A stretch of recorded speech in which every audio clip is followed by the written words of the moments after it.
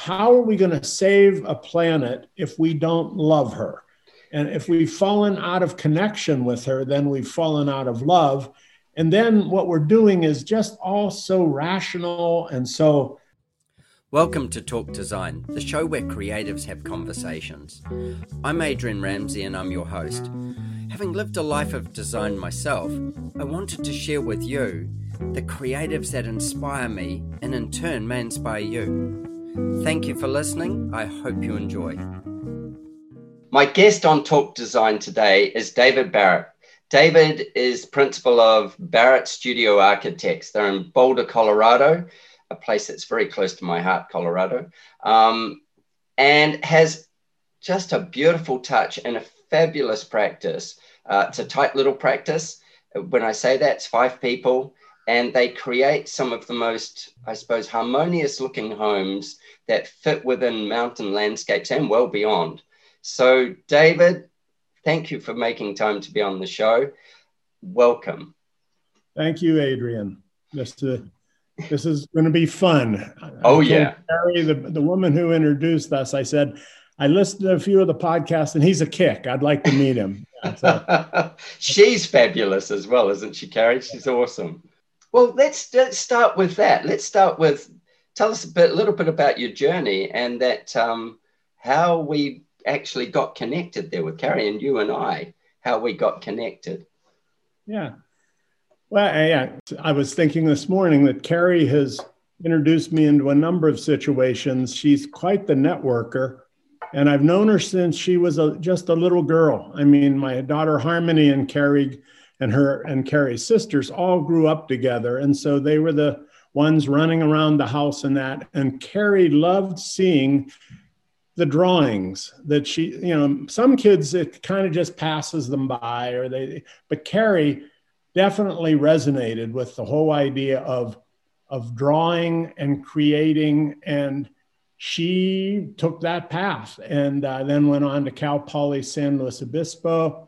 Mm-hmm. She got me up there to speak. I got to speak with Bart Prince, a number of interesting architects from the West, and she's worked in my studio, works on her own now, and so you never know the connections and the effect you might have on others. And so our studio has always been a studio where people come in and say, I love coming here because it makes me taste what you guys do. It's all around our hand drawings and models, and there are certain quotes that we have up that. You're gonna have to share a couple of those with me. Yeah, I'm a big one for those. That's somehow ensouling your place with the passions of what you do.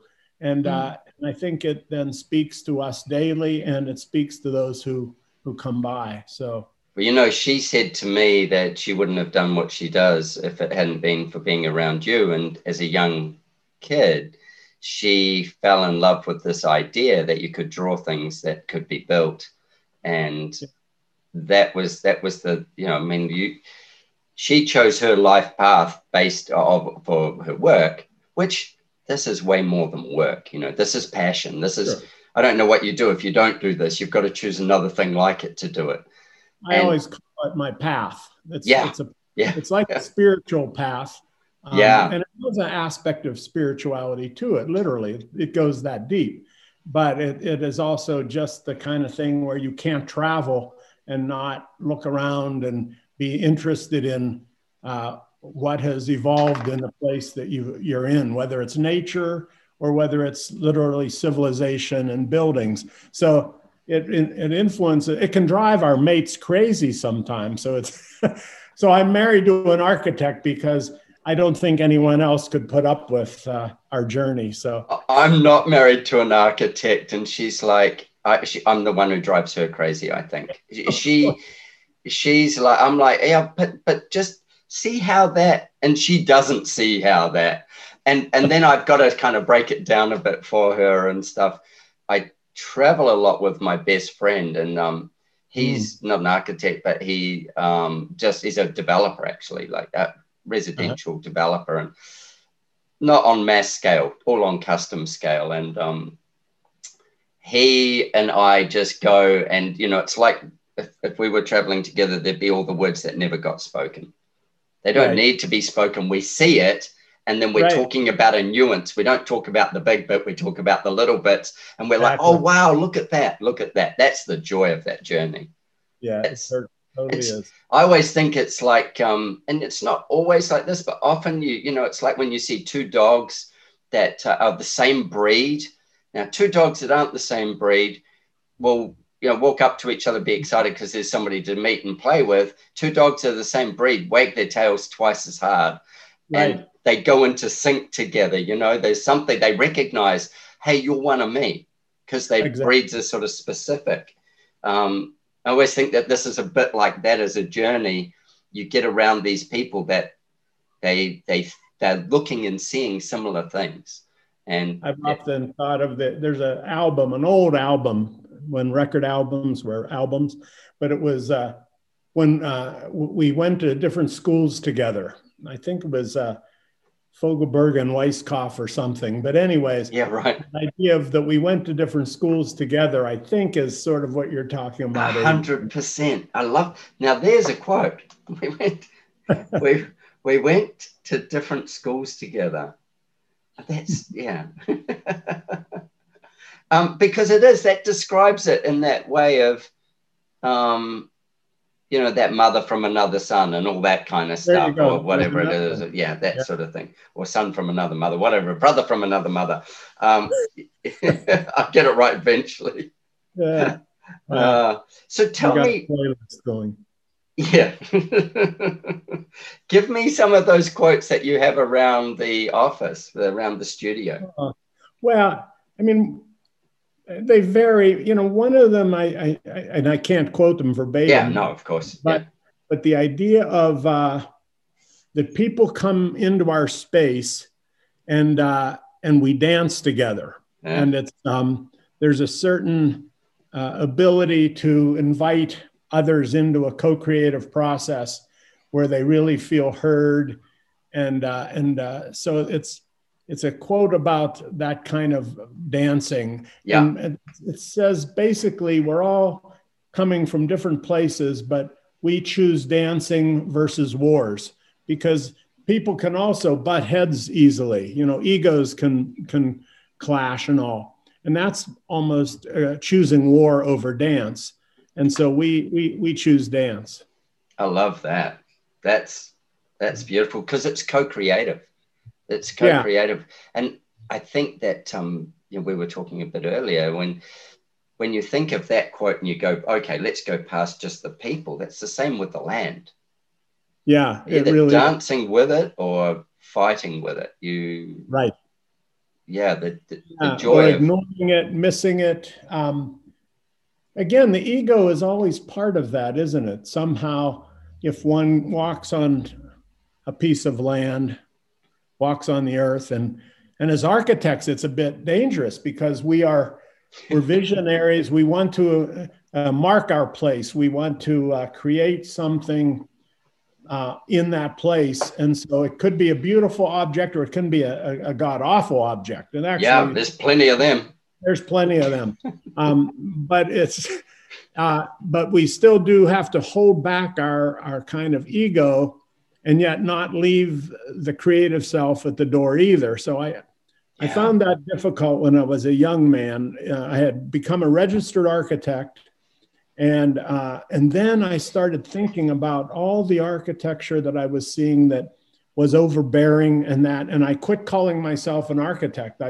I changed it, and this was back 40 years ago, to David Barrett, environmental designer, because I felt more comfortable with that versus the Howard Rourke statement about the architect. But then I realized later that people wanted something from me too, that as architects, and we talked about this before, Adrian, you found you had certain creative gifts. And so we know we have those gifts. And so you got to be careful that you don't, and maybe it's old Catholic guilt. I'm a recovering Catholic. But, you're done for life, man. They cook you once, that lot. But the idea that somehow I could bring my full creative self to the process, and I could return as calling myself an architect and redefine it the way I wanted to define it. And so a lot of our projects, I think something that people pick up on is they are poetically inspired by place. And that's a bunch of words. We all want to say that. And we don't always successfully create poetry, but that's always the intention. And so bringing yourself to a place and being quiet with it and listening to both the client and their resonance with a place, with the land, and also going deeper into ourselves to say, what is it that I'm feeling about this place? And given the kind of program I have, how do I bring something that is an extension of this place and grows out of it organically and is not just a foreign object that someone saw in a Pinterest page and wants you to drop it on that site. So it's become more difficult, I would say, in the last 15 years when people are loaded up with worldwide images. Yeah. And therefore they want one of those there instead of let's bring something forth there. Yeah. And, well, that's a really good point. Bring something forth there. Yeah. And so that's the intention and the fun of it. And you know, we used to, as old hippies, we had a VW camper, a Westfalia all-wheel drive version, the Synchro, because we could get that into some gnarly places. And then we would camp on the site in the bus, and we would set up our drawings there, not drafting, but sketching, hand drawing, and gestural drawing, sometimes, you know, drawing it out on the land, in the snow at times, carving it into the snow, because you can start to really build a floor plan in the snow. Yeah. Well, a whole lot easier than sticks and rocks and bits of leaves all in a line. We all do that. Yeah, but it's any of that, I think, that gets your hands dirty, your feet on the ground, that everything doesn't get inspired just in the drafting room or and now bypassing the hand altogether, and often people going right to the computer. And God bless them. I think they're probably born with a chip that I was not born with, but I have to start with my hands. And that's how I want to work, is more gesturally and sketching and building, and then get it into the computer. And then build the SketchUp models. And it's amazing. What a great tool. So I don't diss the tool. No. I diss the early use of it in lieu of bringing the head, heart, and hands to the table first. I'm with you on that. I actually do any drafting by hand as well. Yeah. So I sit on a drafting table, and my team, we don't actually computer draft anything in our office. We send it out. Well, I see those in the back, Yeah, we do. We draw on drafting boards, which is really old school. And I think possibly more time consuming in some ways, because usually, you know, like if you're on a computer, if you're doing, you know, just small changes to something, we very rarely will rub something out. We just take a fresh sheet and put it back together, because you'll tidy up as you go. You know, there's little bits and pieces that you discover as you go through again. But the interesting thing is the people that I have working in the studio with me, there's not one of them that goes, oh, I'd far rather be on the computer. They all love that. And we all get the computer as well. And we will, you know, model stuff in the computer, because there's great value in modeling. And when we get our drafted copies back, you know, then we can open them up in the computer as well and have a little play and a tinker if we want. But in general, I think it's probably me I'm like you, I wasn't born with the computer chip. I was, my dad's an artist, a fine artist. So he's 92 now, 93 this year. And he's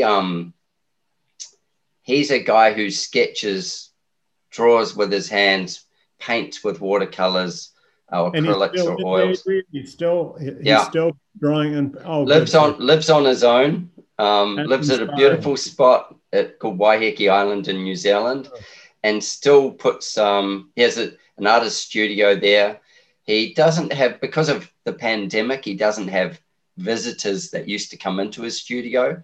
So it doesn't do that anymore, but he exhibits and sells locally regularly. He's had stuff sold all around the world. Like he's been in, for many years, he had a bunch of paintings that he did for International Harvester and sitting in their headquarters, stuff like that. He's, and so I learned everything was, you know, you don't hold a pencil like that. You do it like this, and you don't need more than an HB because you can get all the shade and light from an HB, and you just need to use pressure and the side of the pencil and all that. So I learned that a pencil is like this most amazing thing. And the fact that we can scribble on a piece of paper and then refine that scribble, and all of a sudden there's something that can be built.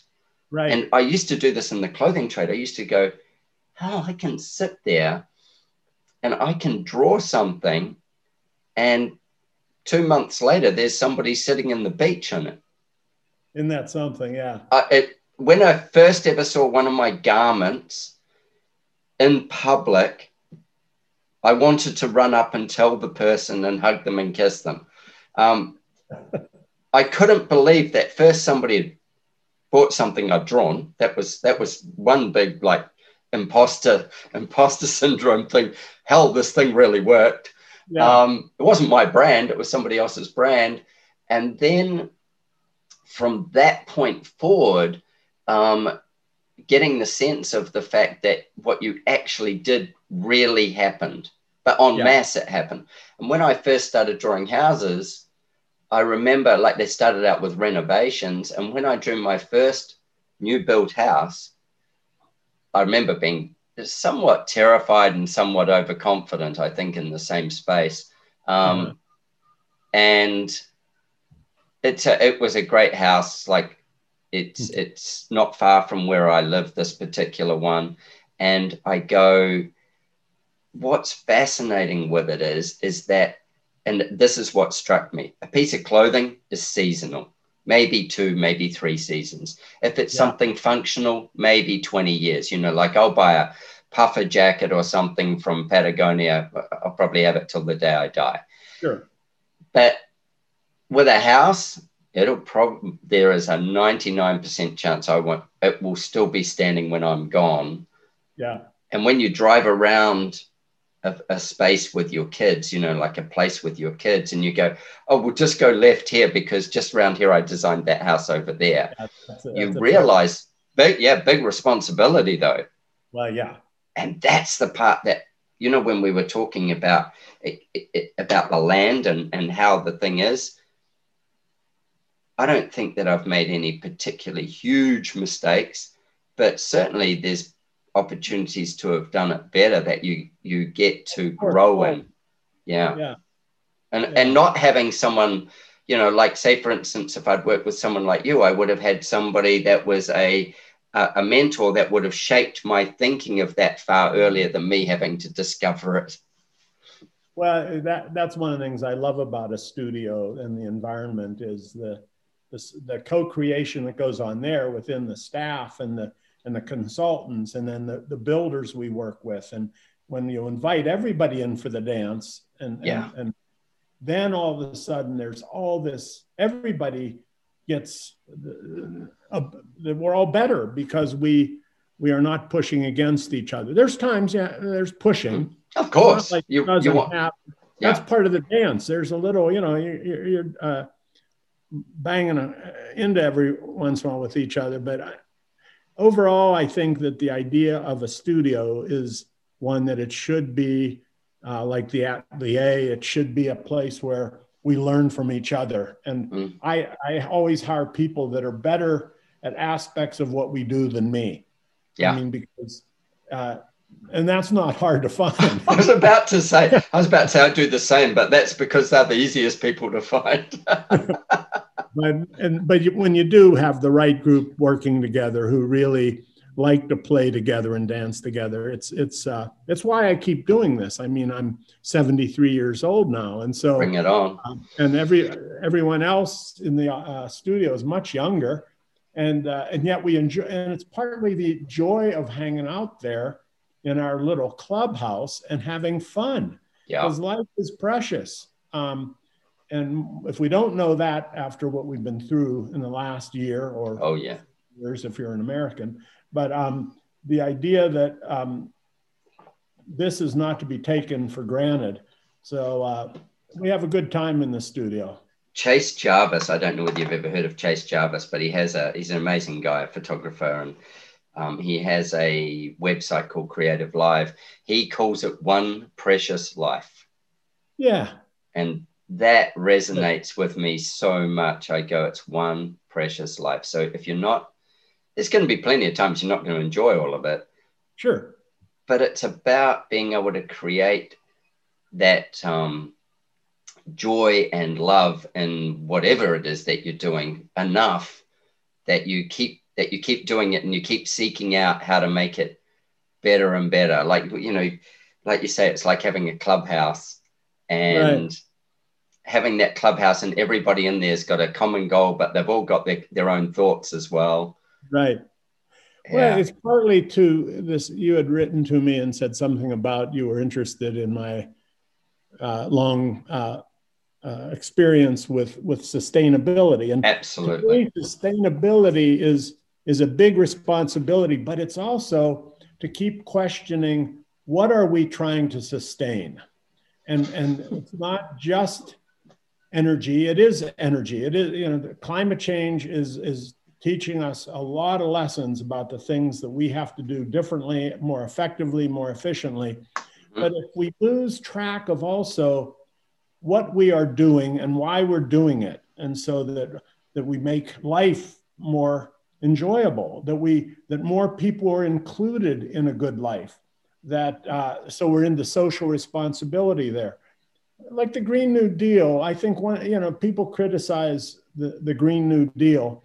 And I've always just looked at it as a statement of interconnected issues that should be dealt with if we are going to sustain a quality of life on the planet that gets to as many people as possible for as long as possible. And so it isn't just energy, it's bringing people together in cities that really work and that we can get from here to there in the city. It's about quality of schools and how people learn and how they go home to a house that really serves them. It doesn't have to be as big as some of the things that I wrestle with the big houses, and we've done some bigger houses. But I often tell them, we're going to probably be the ones trying to lead you to less of square footage and less house, of more quality and more beautiful relationship inside, outside. So it lives and flows naturally and in a way is easier to maintain. So it's those are the things versus just quantity of things, whether that's just looking at BTUs, which we have to look at, or whether it's just looking at the cost of construction. How do we do more affordable things and still do them beautifully? Yeah. We've been working with this idea of elegant frugality, we were calling it. Elegant frugality. How do we do more with it? Goes back to less is more. It goes back to old patterns. We're not reinventing anything really. We're just going back and remembering. But it's hard because often there's still an attitude now, the people who can afford architecture, hiring architects and building something custom, are often, they have the means to build more. Yeah. And who can tell them they shouldn't have more? So then we get into the whole thing of, well, then let's do this thing as close to net zero and the most beautiful fit to the land that we can. And we take that route, but it's not always easy being an environmental architect because they're at odds. Yeah, right. Because you are going to alter the environment to do it. Yeah. Like the environment is going to be the one that gives in every aspect. It's Right. Yeah. The big home thing, this is something that that fascinates me, and how we've designed some big homes as well, and sometimes really fit for purpose, big families, big house, got the Right. means to be able to do it, fit for purpose. And we have a thing that we talk about, which is legacy property, where we have clients who have locked land in so that future generations can't sell it. And they'll build a big house on there, or not necessarily big, but they'll build a house on there that they know isn't going to suit 10 generations or 3 generations down the track, 2 generations. But, somewhere in there, they want that house to maintain. So they put it in trusts and stuff so it can be maintained as a holiday home for their whole family. And it will be on land, and then there'll be, farmland and stuff like that. So there'll be farm management area as well that, for somebody who's going to run that. And they set it up as like this legacy thing. So they're setting this long stream legacy dream of theirs, of what they leave behind and how they leave it behind. And they're very much realists as well. And fit for purpose, I think, is a really big point of size. And I grew up in a bedroom that was 10 square foot by 10 square foot, 10 by 10. I think my room was about that size too, AD, in Pittsburgh. Well, my kids' bed would probably struggle to fit in a 10 by 10. My kids, I've got 2 girls, and they both have, what we call a queen size bed, which for you is, I'm not quite sure, but it's way smaller than a Super King or something.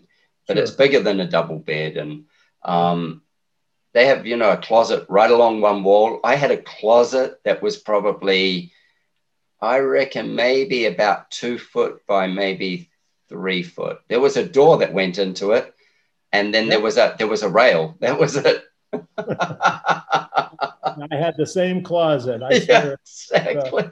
And I had one window, and you could climb out it. Thank God you could climb out it. Expectations have definitely skyrocketed in so many cases, and at times, I guess at times I felt I want to do projects that are more important, and in a way, that's what I'm working toward in the future, is doing projects of meaning for more people, broader spectrum. Oh, okay.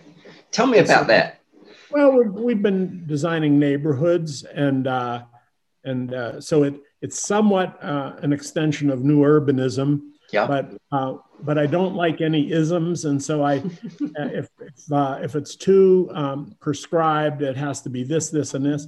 I don't like it. But I have learned a lot from new urbanism in terms of the patterns and things that just work, that live better on a collective basis. And then right now we're doing an arts facility, a place for making. So making 3-dimensional arts for people in the community where they can't afford the larger equipment it takes to do certain art forms, say having pottery wheels and power tools in the wood shop and forging for metal. And so it's really a wonderful facility that we've designed for the city of Boulder. And tell me when will it be built, and how do we look it up? Well, it's on our website as I think in progress. It's the Studio Arts project, and it also is trying to be as close to net zero as possible. So the building form is a whole series of uplifted roof planes, like the old sawtooth roof. So like old warehouses. I was about to say like warehouses, industrials. Wonderful daylight because it has all north light repeating, very open underneath north light, but every south slope of the lifted plane is where our solar collectors are. Your photo of So and we have ground source heat pumps, doing all the right things, but we also find that the kilns, we have not solved. You use a lot of energy in a kiln to fire clay. And so we have some wood firing but most of it's gas, and there's some electric units too. But have you ever spent any? We just got a little pause then. I got you back. Sorry, it did a little thing there. I'll just put a little timer note to edit. Have you ever been to Singapore? Lost it. Yeah. Oh, we're back. Okay. It's my internet connection that went unstable then. Have you ever been to Singapore? No. My wife has been to Singapore. I've not been there. So Singapore burns and imports garbage. Mm. And they almost net zero, I think, on their electricity production with their furnaces that burn the garbage of them and other people. And they've got some, I don't know enough about it to be telling you this, but they've got some super duper system that creates the energy without the waste and everything else. And it could be, maybe there's a solution in something like that fires the kilns, there's, I'd say I should do more research into that. It'd be interesting. But there is, I've got a project I'm working on a farm, and he's putting a forge in, and for his own manufacturing, or when I say manufacturing, for his own design, because he's an engineer, and he wants that to become a play space for other locals, and they overproduce on their farm. And so they just have a box at the end of at the farm gate, basically. And it's a swap box. Just great. You take it, they take it. Whatever. You leave something if you have something. If not, help yourself. It's and that's beautiful. That's when you come full circle back to social responsibility. Right.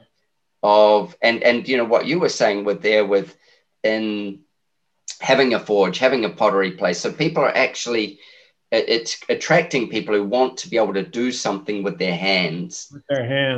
And that was really motivated partly by what's happening in Boulder. Google has just built a large office complex here. And there's a lot of wonderful high-tech companies with a lot of young people working there, but they're kind of in their heads all day. And so the idea that we could also offer, and this would be for children as well, but for these workers, that they can leave that headspace and come and get their hands dirty in clay. And they can, get a relationship with wood in a way that is so different than what they're doing in their regular Google job. And so I think part of this thing of what do we sustain, the question of what is it that we're trying to sustain? One of the things is, I think, our humanness, and that more and more it's hard to be fully human, and so it's something to think about. And putting people in relationship, whether in buildings with natural light. I think one of your interviews was talking about a concept that I've loved and I think applies as biophilia. Yes. That part of our humanness can be reignited by being in more relationship with the natural world, to get your hands dirty, to lay on the ground, to sleep on the ground, to breathe air, to those things, I mean, are going to be lost. And then who are we if we no longer are in more contact and more relationship with reality, real reality? It certainly creates a shift in human understanding of their planet, or a human responsibility. When you go somewhere in big cities, and people that have grown up and lived in a city and all the rest, they've still got parks and stuff like that. Right. But the difference between their mental state, if that's your environment, and then putting them in, say, somewhere like where you are in Colorado or up in the Rockies, I spent that time up in Steamboat Springs and all around there, and putting them into that environment. And people choose that environment often for a holiday or the beach or something like that's a holiday. And for some of us, we're lucky enough to live in the holiday. True. And I think that the people who are lucky enough to live in the holiday spot can very quickly take it for granted. But something that I saw that happened amazingly was during the pandemic, like where I am particularly, there was such a thing where we'd be in the surf and we would say to each other in the surf, people you'd never met before, how lucky are we? Like we're living in paradise. Right. And even if we've got, no coffee shop, who gives a rat's? We can make coffee at home. We're still in paradise. We've got sunshine. We've got like fresh air. We've got water. We've got the sea. We've got sand, and we can get it. Yeah, coming. That's it. And just, like I think of friends of mine who live in the mountains, and they've said the same thing to me. Sure. They've said exactly the same thing. How blessed are we to be so close to nature? Right. Yeah, I remember reading somebody saying, get out every day and walk with bare feet to shift your energy, to shift the magnetic, I think it was. In you. I think it's called earthing. Yeah, earthing. Yeah. I try to do some of that every day. I love being outside in my bare feet. I've wondered about the whole idea of love that way, and that and love being also, you could just say connection. To be in connection would be also the same thing. But how are we going to save a planet if we don't love her? And if we've fallen out of connection with her, then we've fallen out of love. And then what we're doing is just all so rational. And so I don't know if that's ever going to move us. I mean, we'll get moved when the crap hits the fan. Yeah. And we do pay attention that way. When things get so bad, we know we have to change, but we need to be out front of that. And I think, to me, one of the jobs of designers is to help put people more in connection again, so that they feel something that they want to then pay attention to and participate in change to make it sustain life. So that was a long way around the barn. No, I'm with you though. I think that's when you come back to social responsibility, if we've got the social responsibility to design things, then we're going to alter, especially in architecture, we're going to actually alter a space for a long time, not necessarily forever, but for a long time, and a long time in the scheme of our lives. So our lives might be, I'm planning on living to 120, so I'm just coming up to middle age, but I figure, but that's the kind of thing we're leaving these footprints that aren't touching the earth lightly. Right. And the more lightly we can leave those footprints, and the more people that we can make sure are engaged and feel that need for it to be nurtured, not just don't hurt it, nurture it. How do we play harder with it so that we're more in tune with it? Well, that surfing must be a perfect metaphor. Sort of talk about dancing with her. I mean, getting up on a wave. I've never been able to do it, Adrian. So but I've skied enough that it was that same experience. I was about to say, it's the master, and all you're doing is taking part.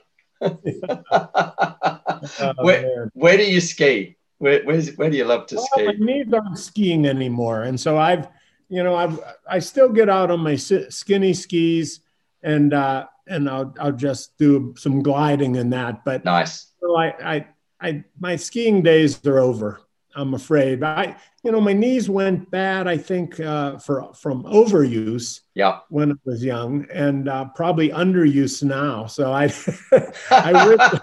I wish I was still skiing, but I still walk a lot. I love to hike and bike. So I have a bike around town, and that's one of the nice things about Boulder, Colorado. It's got a great bike system, so I don't have to jump in a car all the time. I get on my bike, and that's nice. When I'm in one plane with my knee, I'm good. Yeah, right. So that's my Arca Geezer tale. My knees are bad. Well, I've had a knee replacement already in my life. From just collateral damage over time, like just from playing hard, and I damaged it bike riding back when I was like 13 years old, and I finally had it replaced about 3 years ago, and it's got a few limitations, but I made a little pact 2 years ago to ski every year until I can't now. Oh, good. That's it. And I've got, my youngest daughter is 11. And so I want to ski, that's one of the things, is to ski with both my girls. Yeah. And they don't know the love of skiing because we live in the tropical, but to give them a life, part of their life where they experience the mountains. Oh, and need that. That'll be that to me is like, that'd be like chopping off a leg if you didn't give them that. That would be too much. It's there's something magical that happens in the mountains, and not for everybody, I'm sure. It certainly happens for me, and it's I'm so heavily connected to the feeling that it gives me, and so I go, there's possibly a part of me and my kids. And so if there is, let's discover it. That's one of those things. Right. Well, there is something about mountains, hills, and it can be bluffs overlooking the sea. Yeah. What you described when we talked earlier about where you grew up, where you were looking out over a broad landscape. But I often see that in when we're trying to design on sides of mountains and sides of hills. There's a sense of reach that is just so wonderful that there's always possibility because you're looking beyond, you're looking out. Yeah. And it's often without terminus. And so it's really, that sense of reach is something we've really tried to bring to projects that are in the mountains as something that lives effectively every day. That there's something you gain from that every day. And I often talk to clients about that. The things that we hope to bring them are things that will make their life more enjoyable every day. It's not a one-trick pony. Quality of life can do that. Yes. Certain rooms that respond to morning light and are part of your process of awakening, and then parts that will watch the sun go down. And so the home as a sun tracker has, when I started the business 40 some years ago, I called it Sunflower after the heliotropic nature of where it comes up and moves with the sun every day. Yeah, I'm with you. I was just a solar hippie, that was back in the days of the first oil embargoes and things. And my whole feeling moving to Colorado was, why don't we take more advantage of our relationship to the sun? It's free energy. It's delightful, literally delight. I mean, why do, and so we really got into passive solar design and quality of light, but then over time, it's just woven in with everything else. And it's not something done separately, but every building should be a solar building in some way. I mean, we all live with the sun. Kundig, you talked to recently, those wonderful houses there where they can overglaze things because there's so little light that you can saturate yourself with quantity of the lens versus here we have to be careful of not overheating or overlighting. Seriously, here too. Light. Yeah. We need to bounce light, diffusing light. Yeah. And so to me, that's such a part of architecture is light and space. And so the idea of enlivening, keeping light alive, sharing light through buildings, making sure there's light from different sides so that you're not backlighting. Mm-hmm. Light is magic. And so it's something I think if we've done anything consistently well, and it's not that we're doing anything like brain surgery, but being aware and being purposeful with light, with daylight, and artificial light too. Now, of course, with LEDs, there's a whole nother realm of playing with light that we can do things we couldn't do in the past.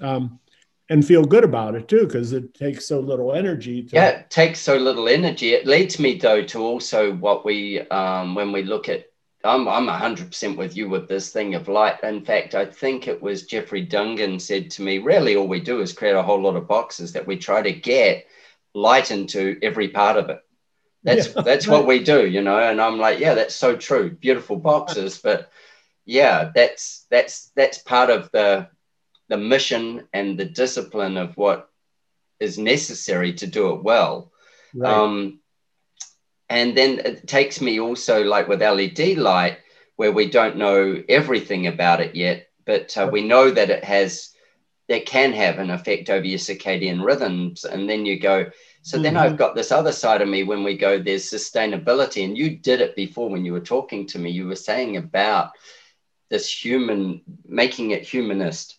And then the interwovenness of wellness into the architectural space. So the connection with, you know, the biophilic design, so that the connection of indoor and outdoor, even the parts of biomimicry where people emotionally or subconsciously connect with something because of its shape or because of the way it emulates something from nature. You know, like using, I always think this is a bit of a laugh, you know, in the olden days, they used to call them pole homes and they were like made out of telegraph poles. Sure. And of course, in Florida years ago. Yeah. And I look at, for instance, Tom Kundig's work, and there's a place that he's done in Puerto Rico or somewhere, and he's got like a tree going through it. And I go, and believe me, it was designed long past the date of pole houses. And I go, a friend of mine just built a couple of years ago, built a structure by his pool, and it's like a cabana really, but it uses 3 full trees, basically 3 full tree pieces. The rest of it's quite modern, but the first piece of it, and just in that alone, the organicness and the feel of it and the texture and the fact that it's nature and it does it nature's way brings a level of connection and joy. And in doing that, then that starts the wellness journey for each person. And then if you can take a collection of boxes and stick light in them, and like you were just saying, whether they're lit, backlit, forward lit, and then put fresh air through them. Right. Let it breathe. Man, you're in heaven. You're there. Yeah. Tell me this, when you go to a site, so somebody rings you up and says, you know, we'd like to talk to you about doing something, and you don't have the microbus anymore by the sounds of things. But what happens? But the element's not nearly the same as the microbus. Elements are pretty good, but not the same. So what happens now? What's your process when you go, somebody says, come up, we're up in the mountains here or in the foothills or something. We want something. What do you do? What happens? What's the... Yeah. Well, I think it's pretty obvious that we first go to the site with the people. If this is, now we're talking single family houses here. Sure. I mean, we do different kind of buildings, and we might be going there with a faculty, and we'll have a kind of a charrette at times with multi-users on some of these. But in any case, we go there and we go with the people and see what have they learned already about their site. What drew them there in the first place? What is the what's the sense of place and the spirit of place that they've already started to develop. In a way, they're already falling in love with a place. And so we try to get first their response. And at the same time, we're feeling the place too. We're present with them. So it's very boulderish. The old hippie Boulder is very much a touchy-feely place. But I have always believed in this idea of deep listening. So when we go there, we try to listen as deeply as we can, not just the obvious, but opening our senses up with them to where we are and what's going on around us. And then eventually I like to return to the site, and that's where the microbus often came in, by myself, where I can then be quiet, be still. And then I'm not trying to interpret through someone else. I've already got that going because we've been there with our clients, with the users. But there's also something about nature as a jealous lover. And to really be there alone together, you learn more. She tells you more. And so that's what I like is in that time, sometimes I'm writing, I'm journaling kind of. I've written fictions there about the house in 10 years, and now I'm visiting there. And what is it saying? And so sometimes it's by a narrative I'll write. Sometimes it's watercolor. Sometimes it's sketches.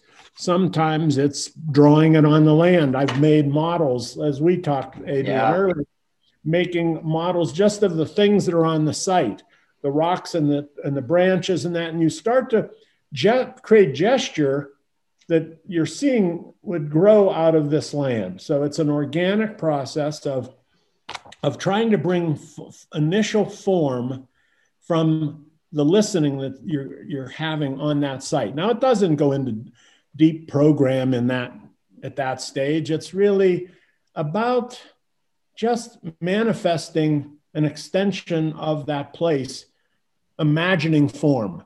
And so you're shifting scale, whether you're, so my motto is not the site itself. My motto is just the gesture that I can imagine kind of growing out of this place.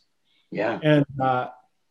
And so often I like spaces that embrace outdoors. So often there are L's or arcs or something that wraps outdoor space.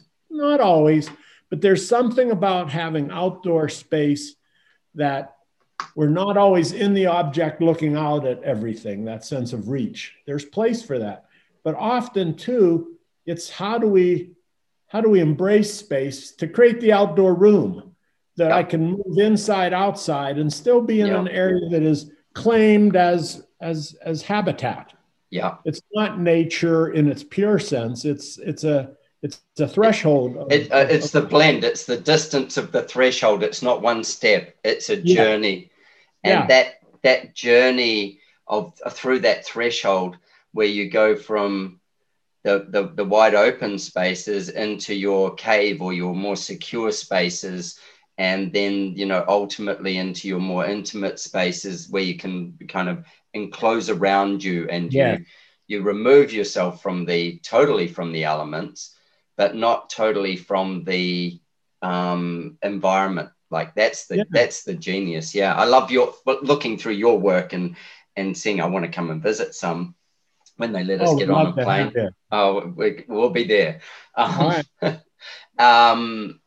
Looking at that and that beautiful blend of being indoor and outdoor, but also the connection fades as you go, like it moves, it transitions, but it's so gentle. It's not just bang, it's closed or open. And there was moments for that, like we had a storm that came through last night, and believe me, it was bang, it was closed, that's why we do houses, like. Right, yeah, we're not just camping, we're setting down. And so, a good shoulder to the winds. And you'll often get that experience when you're on the site early on is, damn, these winds really kick butt out of the west here. Yeah. And so you're looking for defense. You're looking for some rocks to get behind, or you're looking for some trees, some evergreens that might break that wind a little.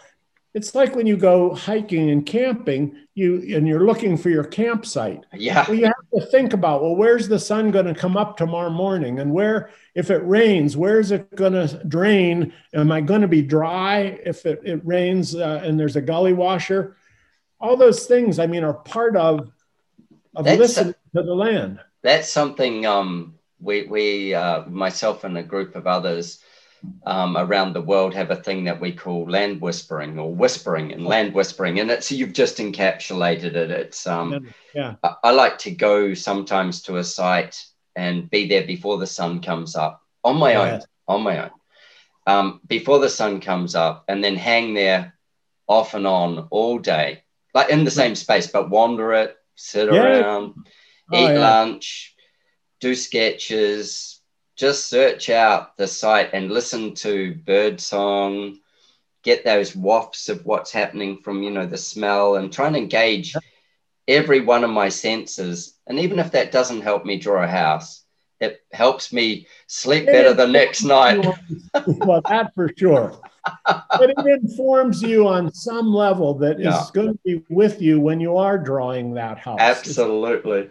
You've changed you. And so that you've informed yourself at a deeper level. That's valuable stuff. And then I have to admit, as a young architect, I remember just going through the process you just described and thinking, oh my God, I get to do this for a living. Somebody paid me to sit here. People are actually paying me to do this right now. I mean, it's just like, holy cow, how did I get to be such a lucky duck?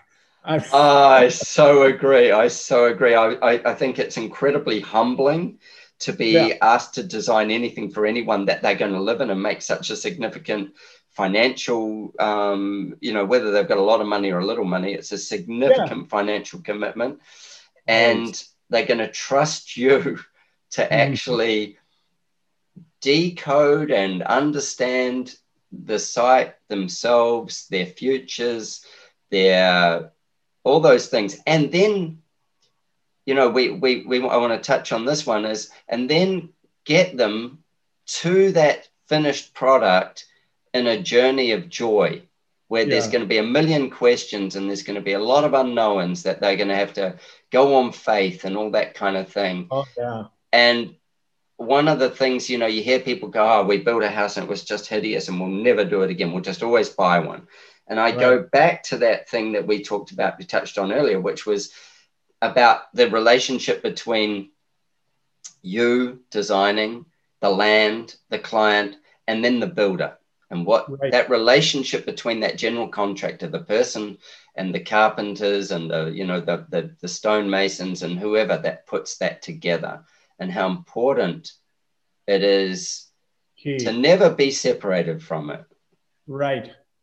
And that one's when we do work all over the country, and we've done it, in other countries too, but when we're working around Colorado, because we have kind of a cadre or a network of wonderful builders that we've worked with in the past. And so we already have built a relationship, and that relationship is so valuable, and it's the best. That's the best. I mean, it's good to meet new people and go through the process, but it's harder because it's like we're back to dancing or war. You're learning to dance and you're not always dancing real effectively. You're stepping on each other's toes. It's like you're listening to different tunes, it seems. I don't know what, but only by going through it with them do you build the relationship that and I think, and this I'm sure of, it's the more you can respect one another and not go in there as the builder is the guy that builds it. And I'm going to be the designer. You're going to be the builder, and don't step on my territory. You have to invite each other in to both sides of this coin and be willing to be learning from each other. Willing dance partners. Really. And accept that it won't be perfect. But I'll tell you, I think, again, and it's not me. It's, my partner for the last 34 years is Sam Nishik. And this guy is so good at what he does. And he is technically so valuable. And what I love about Sam is I've seen him with builders, and we're in a room together, or we're on the site, and he never comes off as the smartest person in the room. He is. Whether he is or isn't, he's never going to be that person in anybody's eyes. And that's effective. Mm-hmm. It's both effective functionally in its reality, and it's also just to make space for the other person is so effective, and therefore you're not pushing against, you're not pushing an agenda. And sometimes you know that you're pretty sure you're going to end up where you think you're going. Absolutely. But it's how do you get there? And so this idea, Adrian, of working with builders is, I think it's finding ways to work with mutual respect and really get their local knowledge. I mean, there's so many things. They're day to day doing things at a different level than we're doing. Yeah. And so to respect that and say, hey, what do you know about this? Give me your best idea. What about this material? What might go wrong? I designed a house out in a place called Roma, which is out in sort of Western Queensland. And anyway, I was talking to a builder out there. So the builder who was actually going to build it was originally from the coast here. And anyway, and a fairly young guy. So it was one of his first homes that he was building. So I got talking to some builders, and I was talking to a builder who came from out there, who now lived here. And I said, oh, we've got a project out there. And he said, oh, who's building it? And I told him, and he goes, oh, I don't know them. And I said, well, you wouldn't, they're younger. And he said, well, some words of advice. And I was like, oh, okay, here we go. Yeah. So I actually arranged for them to chat, just because the words of advice that he had was, if you use this as a frame, you need that thing wrapped the same day that frame goes up. Otherwise, it's going to move in the wind out there. It's going to twist. Yeah. If you do this, this is going to happen. And this guy had been building out there for 30 years. And he goes, just local knowledge. Yeah. And it makes such a difference. Is really valuable. And, you'll never beat it, eh? You never beat local knowledge. No. And then getting into design itself, I think we need to remember the lessons learned by building over time in a particular climate. Yeah. And I'm struggling right now with a lot of what I'm seeing is a lot of architecture, I know around town here even, with no overhangs at all, when we know it's very hard to keep moisture out of buildings when you aren't protecting the intersections of the wall and the roof. And so it's not like it's impossible. And so, but when we are just insistent on the picture, the image, that is not an architecture that's vernacular or indigenous or informed by any of the past. It's just arrogant, and it's insecure arrogance, because I see it right now that so many young architects want to impress and we've always been this, I've done the same thing, so I'm not. Yeah. But you want to impress your peers. And so I want to be a modern architect, and so I'm not going to have an overhang on my building, or that looks old and stodgy. Well, that's a limited sense of creativity that you make that decision. And so we need to listen to the past and listen to those builders who have been building for 30 years in a location, and listen and look at buildings that are here over time and say, okay, what's working and what isn't? Well, absolutely. And why was it done a certain way? Not just because it was done that way, especially once you get into custom design things, and you go, well, why was it done a certain way? And then what worked about that? And then what did we change about it? Too much gets lost too quickly because of arrogance, I suppose. And because of the other thing is we've got freedom of movement, well, we don't right now necessarily, but freedom of movement means that, somebody can say to you, come and design something here. And and you go, well, designing it's not the hard part. Understanding it's the part that's going to take the time. Yeah. And you know, like that part of it, you go, that's the piece. I've got a job that's coming up in Victoria, which is, you know, a decent plane flight away. And they said, so what's your process? You know, what do you need to do? And I said, well, I come down there and hang out for a bit. And I said, but that'll be on my time. I'm not going to charge you. You're going to pay the airfare, but I'm going to come down and just hang out a little bit on that land. And I'm going to wander around the local area and I'm going to talk to some people. And I actually then first thing I did was go, okay, who do I know in that area? Or who do I know who knows somebody in that area? Yeah. Because I'm going to have some feet on the ground of some sort with somebody who's got some local knowledge. Yeah. Yeah. The flip side of it's valid too, though, that's where modern design, contemporary design still has its place. So I'm a modern designer. I don't just want to build traditional buildings, but I want to learn from tradition. I want to learn the lessons and not be stupid about it. And then I want to push it. I want to push and try things maybe that, well, we're taking a bigger risk, but at least we know what we're doing in the risk and we're not being blind. And so I don't want to say just build traditional buildings because that's not what we do. Wait, I just look on your website. That's not what you do. As you say, they're modern buildings, but that doesn't mean that their history and the traditional and the information or the way the site and nature informs it is lost. Right. That's never lost. And that's one of the beautiful things about having your studio where you say like it's a clubhouse, it's like, you know, a play place. And that passing on of that aesthetic and that understanding of how it is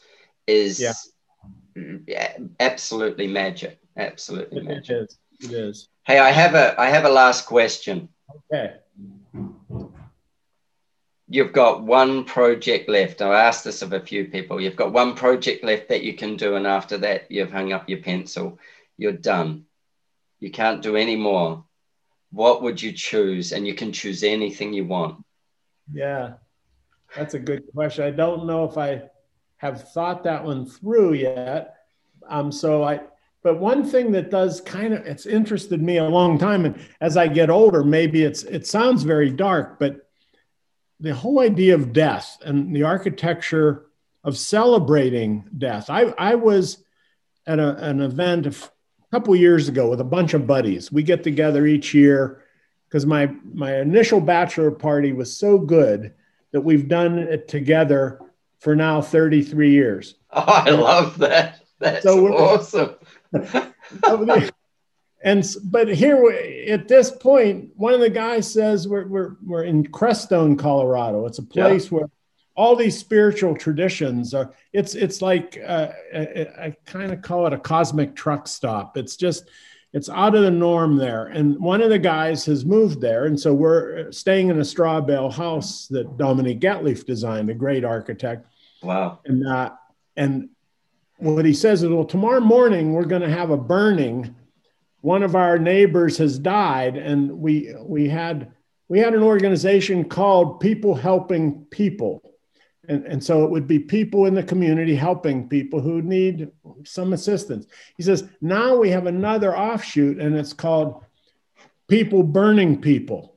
And so what they do is they burn the body, and they have this amazing ritual out at sunrise in this big circle with a cord of wood around a dead body. Yeah. And it was so beautiful. And I thought, my goodness, why is it that our culture so is afraid of death that we don't know how to really handle it? You know, even if we're going to live to 120 like you, Adrian, we're still eventually going to be dead. Sooner or later, somebody who's probably not born yet is going to put me in a box. Right. I would like to do a place that is about celebrating this process of death. And because I think we do such a bad job of it. And so it might be partly hospice.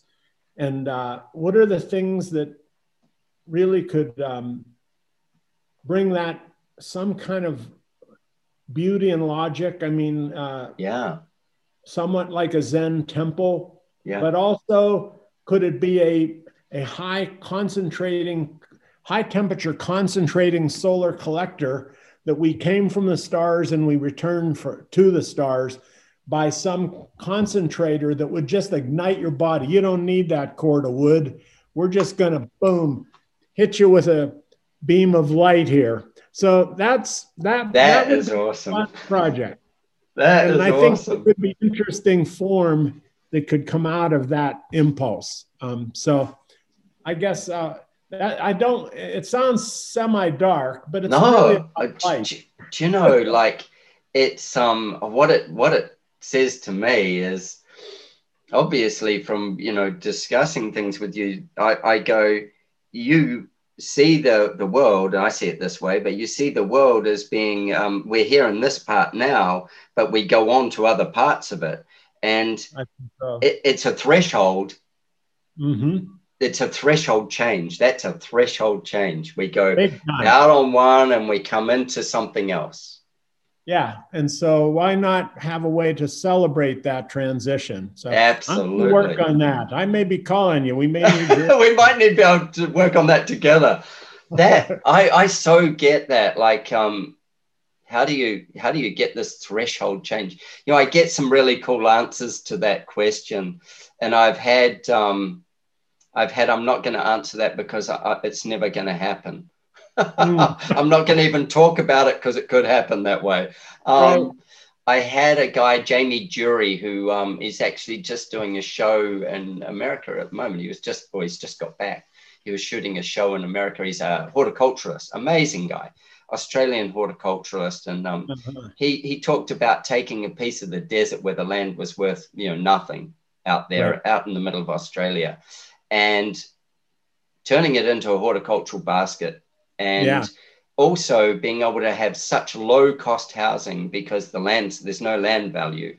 Right. And putting, industry, when I say industry, craft industry and stuff like that in there, and all houses being small, but modular, so that you can add as your family grows.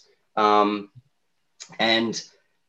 I finished the podcast, and this always happens. There's always a whole bunch of stuff that's racing through my head.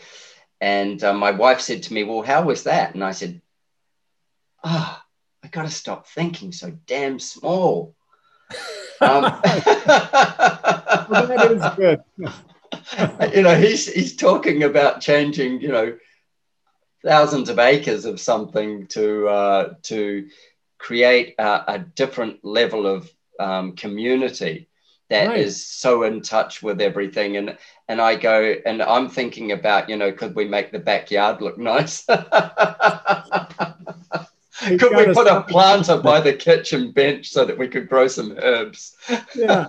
You've got to start somewhere. You're right. David, has been a fascinating chat, man. I've so enjoyed it. It's been fun. I appreciate the opportunity to talk with you. And I'm looking forward to meeting. I'm looking forward to meeting in person. We'll be there. I've got a friend, and she just bought up in Colorado, in Gunnison, in Colorado. Okay. So I'll be going and seeing her when I'm next in the States. So we'll definitely figure out a way to connect. Oh yeah, we will, without a doubt. Hey, we'll post all your socials and all that kind of stuff on this, and people will know how to get in touch with you. And we'll be posting this up probably in about a month or so, something like that. But we'll be in touch. All right. And I'll pull together some of the things you were looking for. Yeah. It's so nice meeting you. Thank you, man. I'm looking forward to the further transition on this journey. All right. Take care. Take care. Thanks, buddy. Bye. Bye.